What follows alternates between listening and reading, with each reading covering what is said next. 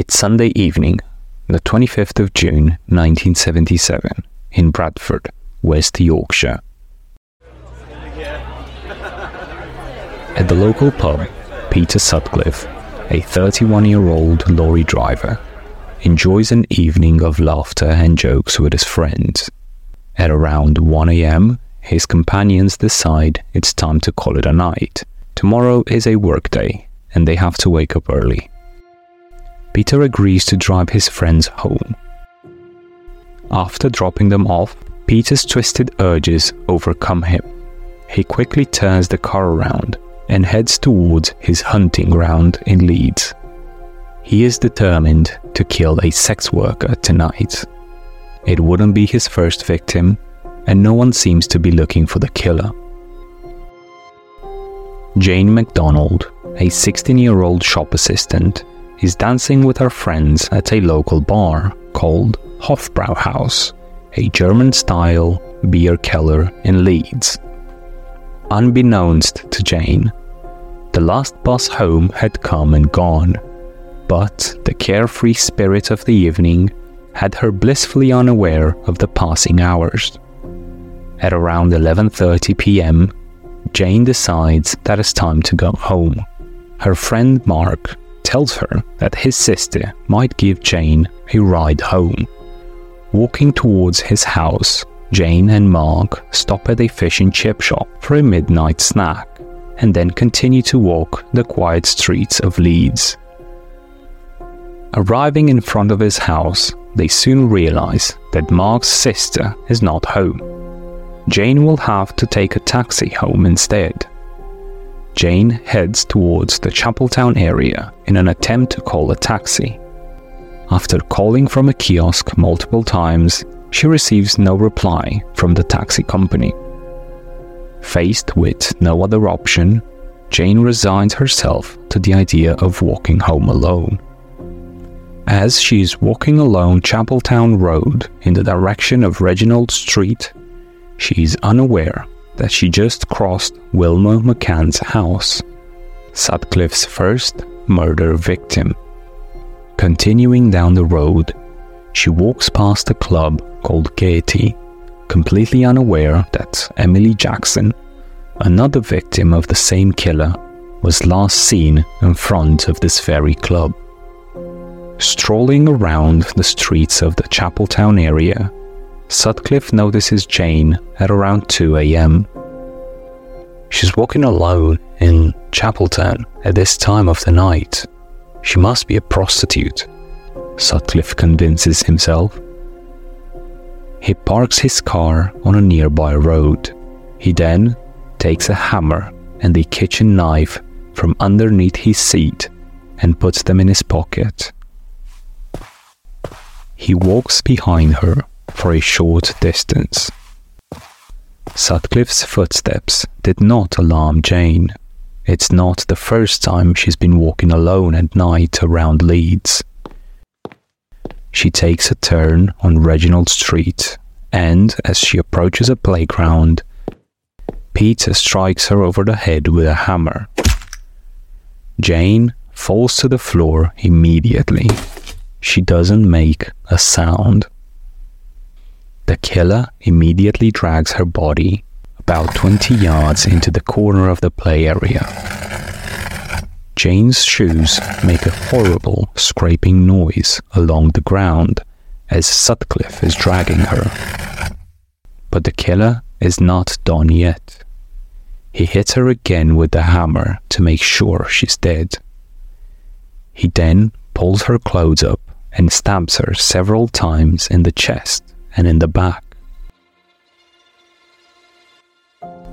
The killer's clothes are soaked in blood. As he leaves the crime scene, he turns around and looks at her body. He couldn't be more proud of what he had achieved tonight. He smiles and walks back to his car.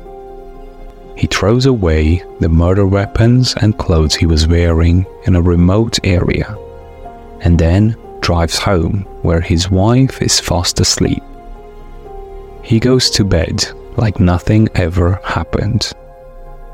What Sutcliffe doesn't know is that Jane was not a prostitute, and that from tomorrow onwards, he will be given the name of the Yorkshire Ripper by the media and will forever stand as a tragic chapter in British criminal history.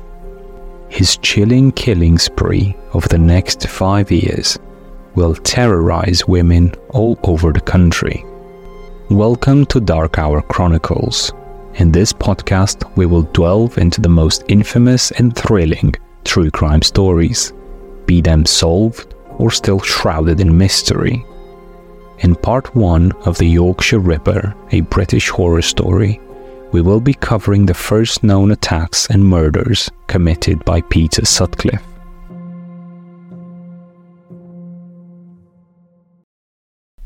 Peter Sutcliffe was born on the 2nd of June 1946. His early life was less than ideal. Growing up, Peter was the eldest child of 5 siblings. The Sutcliffe family was crammed into a small working-class house in Bingley, Yorkshire. His father, John William Sutcliffe, was an abusive alcoholic who once smashed a beer glass over Peter's head for sitting in his chair at the Christmas table when he was 5 years old. John wasn't home often, but when he was, the children were very frightened of him. He also had numerous affairs, and he bragged about them in front of his children. Peter's mother, Kathleen Frances Coonan, was showering him with attention. He had a very close relationship with her and believed she was perfect. At the age of 4, Sutcliffe was enrolled at St. Joseph's Catholic Primary School, where he was severely bullied by his peers. In 1970, when Sutcliffe was a teenager, John took him and 2 of his siblings to a local hotel. After he booked a room, his father posed as Kathleen's lover and lured her into the room, where he exposed her infidelity to her children. Sutcliffe was horrified. Dr. Kerry Nixon, a forensic psychologist, believes that the incident in the hotel is the most significant tale of what went on to happen, stating that in Sutcliffe's mind, even the perfect women have become distorted. Women will let you down, women will lie, women will cheat, and are not to be respected. During his later teenage years, Sutcliffe developed an increasing obsession with voyeurism, dedicating a considerable amount of time to spying on sex workers. He dropped out of school at the age of 15 and took on various low-level jobs, including working as a gravedigger at Bingley Cemetery in the 1960s. His colleagues later said that Sutcliffe displayed an unusual enthusiasm for his work at the cemetery, going so far as to willingly take on overtime duties, such as washing up the corpses. There were rumors of grave robbing, and that Sutcliffe would take stolen jewelry and perform party tricks with them at a local pub. It is believed that his strange obsession made him desensitized to death and dead bodies. In 1967, Sutcliffe met Sonia Surma, the daughter of Czech refugees. They got married in 1974. After they got married, Sonia was diagnosed with paranoid schizophrenia, and the couple could not have children together. As a young man, Sutcliffe regularly hired sex workers. In 1969, upon learning that his then-girlfriend had cheated on him, he retaliated by hiring a sex worker.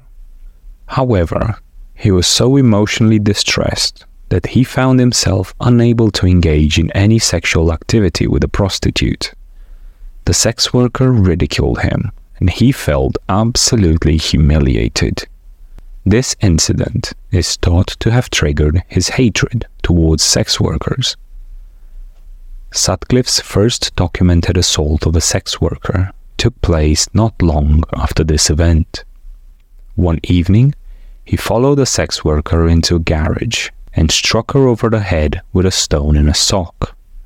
The following day, police visited Sutcliffe's residence because the woman he had attacked had taken note of the license plate on the car that he drove that night.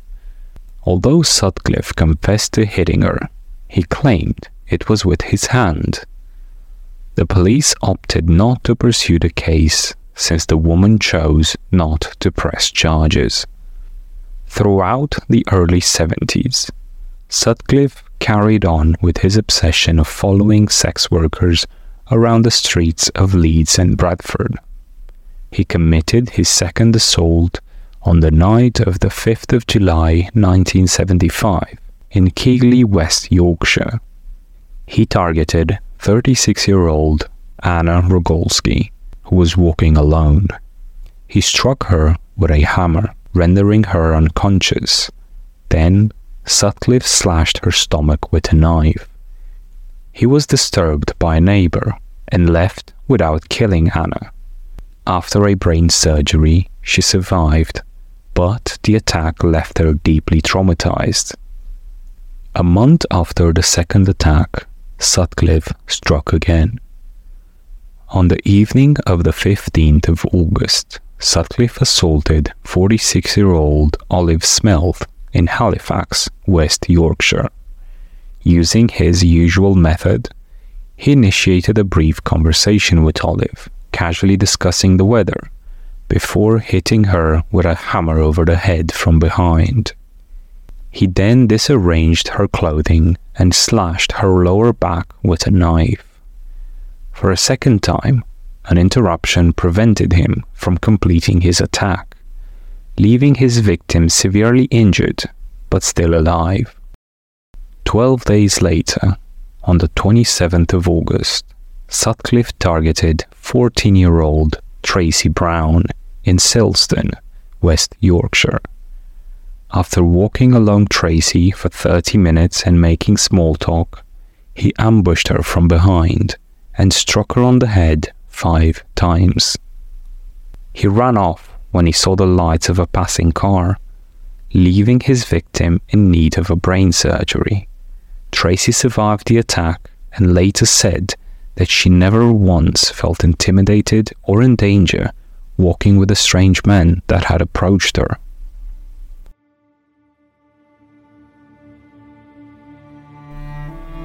On the morning of the 30th of October 1975, a body of an unidentified woman was found in a playing field near the Chapeltown red light area in Leeds. After a thorough search of the area, the police came empty-handed in their quest to identify the body. Described as a decaying Victorian suburb with a slum problem, a large number of sex workers and high unemployment rate, Chapeltown was a less desirable area to live in the 70s. Nonetheless, the people residing in the area were shocked to hear about the murder. The dead woman sustained horrific injuries: 2 hammer blows to the head and at least 15 stab wounds. After door-to-door inquiries around the neighborhood, the body was identified as that of 28-year-old mother of 4, Wilma Mary McCann. She and her children lived in a council house less than 200 meters away from where her body was found. She was recently divorced from her abusive husband. Wilma was last seen the night before the murder. The previous evening, she left her house at around 7:30 p.m.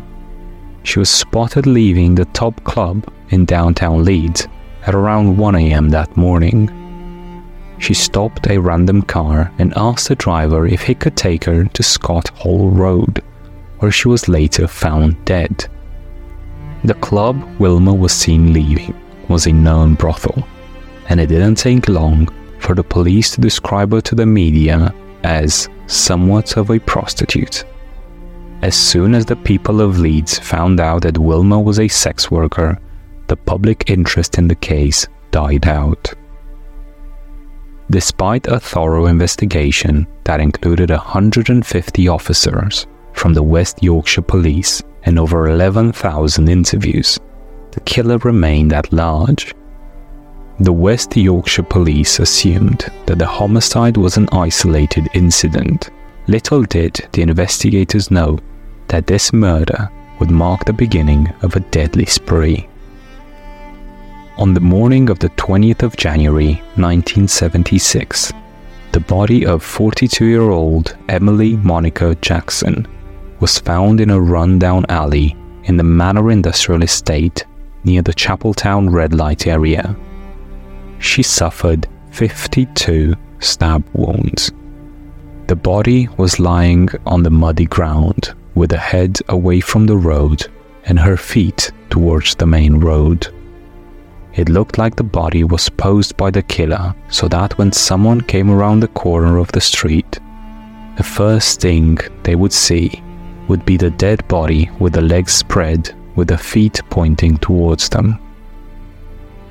The injuries to Emily's body were horrific. 2 circular fractures on the back of the head looked to be caused by hammer strikes.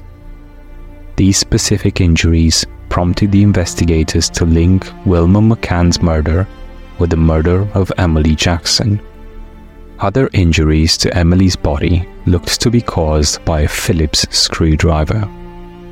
Visible on Emily's thigh was a distinctive stamp of a boot. The killer stamped on her thigh with so much force that the detectives were able to make an impression of the sole of the boot and ascertain the shoe size, determining it to be a size 7. The detectives believed that the imprint of the boot revealed significant insights into the killer's mental state during the commission of the murder. It suggested that taking the life of the sex worker wasn't enough. Rather, the murderer felt compelled to express disgust towards the victim. Emily Jackson was a mother of 3 small children. Facing severe financial difficulties, she had been persuaded by her husband to engage in prostitution, using the family van as her place to do business. On the evening of her murder, Emily was at the Gaiety pub on Roundhay Road in Leeds, trying to find new customers. Sutcliffe picked her up from the pub that night and drove her half a mile to some derelict buildings on Enfield Terrace. He hit her over the head with a hammer and then used a sharpened screwdriver to stab her in the neck, chest and abdomen, and then he stamped on her thigh. Upon linking the murders of Wilma McCann and Emily Jackson, West Yorkshire police detectives believed that the killer harbored a considerable amount of animosity towards sex workers. On the 9th of May, 1976, Sutcliffe attacked 20-year-old Marcella Claxton in Roundhay Park in Leeds. He hit her over the head with a hammer multiple times, but Marcella survived the attack. While the police connected the assault to the other 2 murders, they remained clueless about the identity of the attacker. On the 5th of February 1977, the body of 28-year-old Irene Richardson was found by a dog walker in Roundhay Park, Leeds. She was a known sex worker from the Chapeltown area. Irene suffered multiple hammer blows to the head and 3 stab wounds in the stomach. After she was dead, the killer mutilated her body with a knife. No evidence of sexual interference with the body was found. Close to the body, the detectives found tire tracks believed to be made by the killer's car. West Yorkshire police detectives linked the 3 killings and established a clear pattern: hammer blows, death, and mutilation. It became evident that the detectives were dealing with a serial killer that showed no signs of stopping anytime soon. Feeling the pressure to catch the killer before he would murder more women, The police made numerous appeals to the public and encouraged the sex workers around the Chapeltown's red light area to be more careful. A team of officers were dispatched in Chapeltown to gather number plates of cars that were in the area at night soliciting sex workers. Noticing the police's presence in the red light area of Leeds, the killer moves his hunting ground to the nearby town of Bradford. On the 23rd of April 1977, the police discovered the lifeless body of Patricia Atkinson Mitra, a 32-year-old sex worker.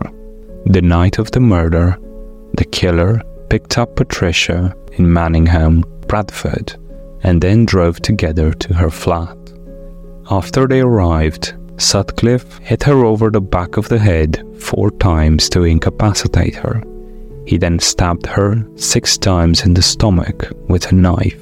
When the investigators arrived at the crime scene, they quickly realized that the floor was covered in bloody boot prints and footprints. From the placement of the prints, it looked like the killer had walked to the door, looked at the dead woman, and then returned to the body and rearranged the position of the body. The investigators determined that the boot prints matched the ones they found on Emily Jackson's body. The police attempted to find the origin of the boot print, but soon realized that the particular imprint was very popular in the UK during that time. They opted not to pursue any further investigation into the matter.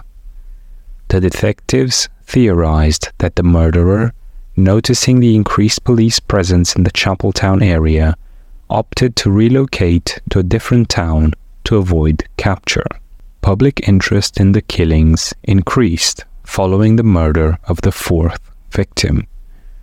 Residents of Leeds and Bradford believed that the killer exclusively targeted prostitutes, assuming that those not involved in sex work were immune of becoming victims of such violence. Unfortunately, the media, the people, and the police were all wrong. On the evening of the 25th of June 1977, 16-year-old Jane Michelle MacDonald met with friends at a bar in Leeds. Having missed the last bus home, she returned to her friend's house, waiting for her sister to drive her home. After waiting approximately 45 minutes, she decided eventually to just walk home. She was attacked by Sutcliffe near the Chapeltown area at around 2 a.m. Her body was discovered the following morning by children in the playground between Reginald Terrace and Reginald Street in Chapeltown. Jane had been hit over the head 3 times with a hammer and had been stabbed in the chest and back. A broken bottle was found embedded in her chest. This was the moment when the case changed completely. Unlike the previous murdered victims, Jane was not a prostitute.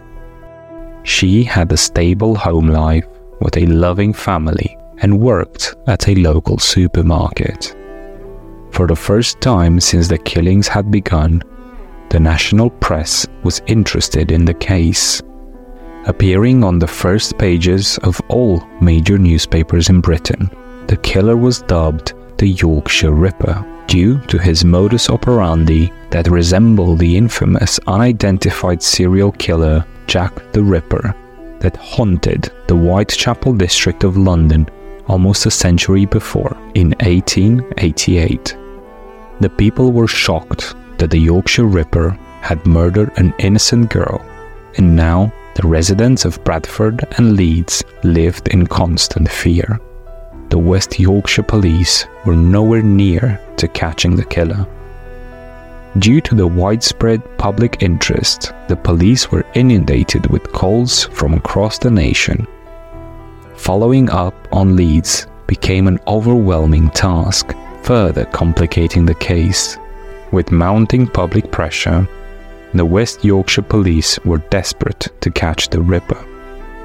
In an attempt to convince the killer to stop murdering women, the investigators decided to broadcast an open letter. The letter, which was published in all newspapers throughout the country, read in part, "You've killed 5 times now. In less than 2 years, you have butchered 5 women in Leeds and Bradford. Your motive, it is believed, is a dreadful hate for prostitutes, a hate that drives you to slash and bludgeon your victims. But inevitably, that twisted passion went terribly wrong on Sunday. An innocent 16-year-old, a happy, respectable, working-class girl from a decent Leeds family crossed your path. How did you feel yesterday morning when you learned that your blood-stained crusade against streetwalkers had gone so horribly wrong?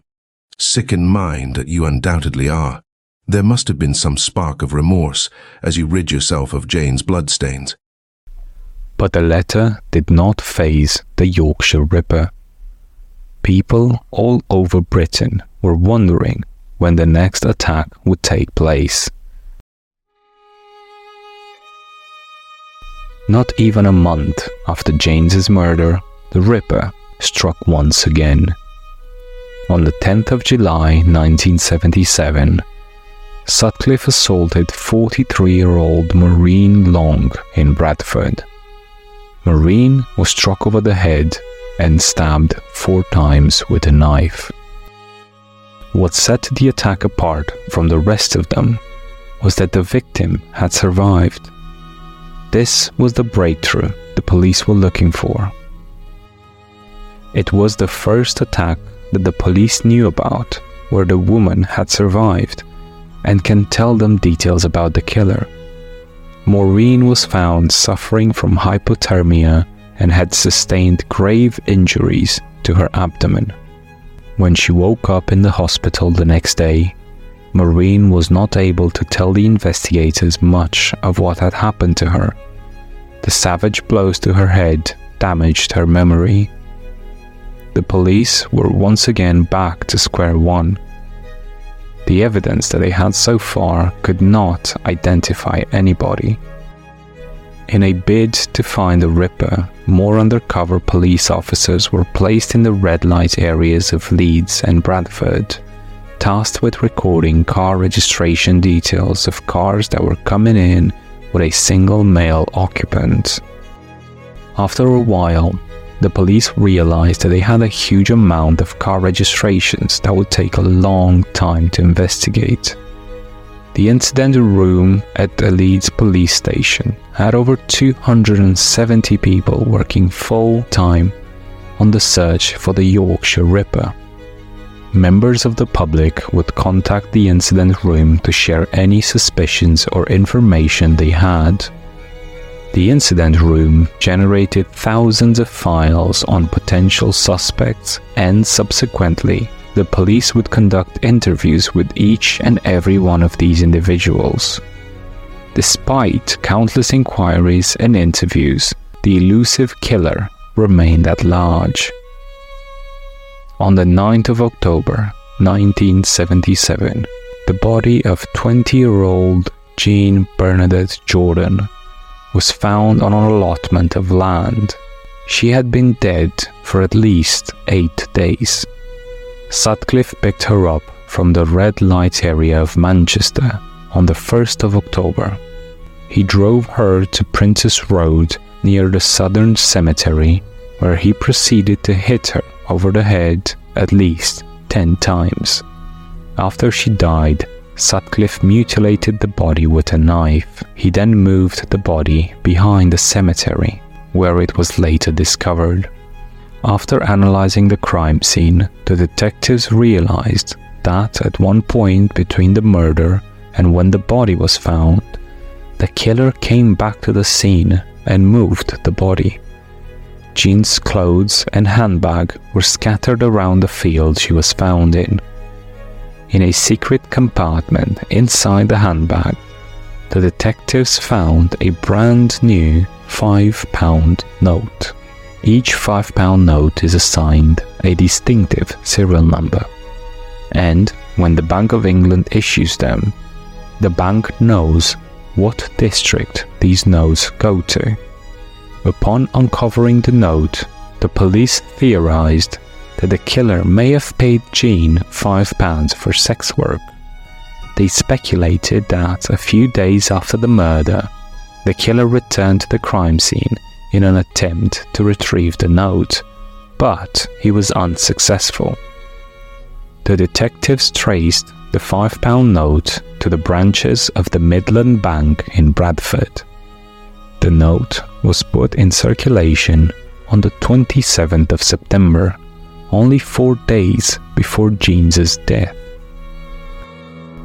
By analyzing bank operations, the police managed to narrow down their investigation to 8,000 employees who might have received it in their wage packet. Over a span of 3 months, the police conducted interviews with 5,000 men working at local factories in Bradford, among whom was Sutcliffe. At the time, Peter was working as a lorry driver for one of the factories that the police were searching in hopes of finding the Ripper. On the 2nd of November 1977, 2 police officers visited the Sutcliffe home to conduct an interview with regard to the £5 note. They knock on the door. Sutcliffe's wife, Sonia, responds and invites the officers inside. Please, come in. As Sutcliffe comes down the stairs and lays eyes on the officers, his demeanor appears to be relaxed and casual, and did not seem to be worried by the unannounced visit. The 4 of them sit at the table in the living room, and the officers start asking him questions. Mr. Sutcliffe, where were you on the night of the 1st of October? Join us in part 2 of the Yorkshire Ripper, a British horror story, where we will continue the gruesome story of Sutcliffe's diabolical attacks and how, by pure coincidence, the elusive killer was caught after 5 years of terror.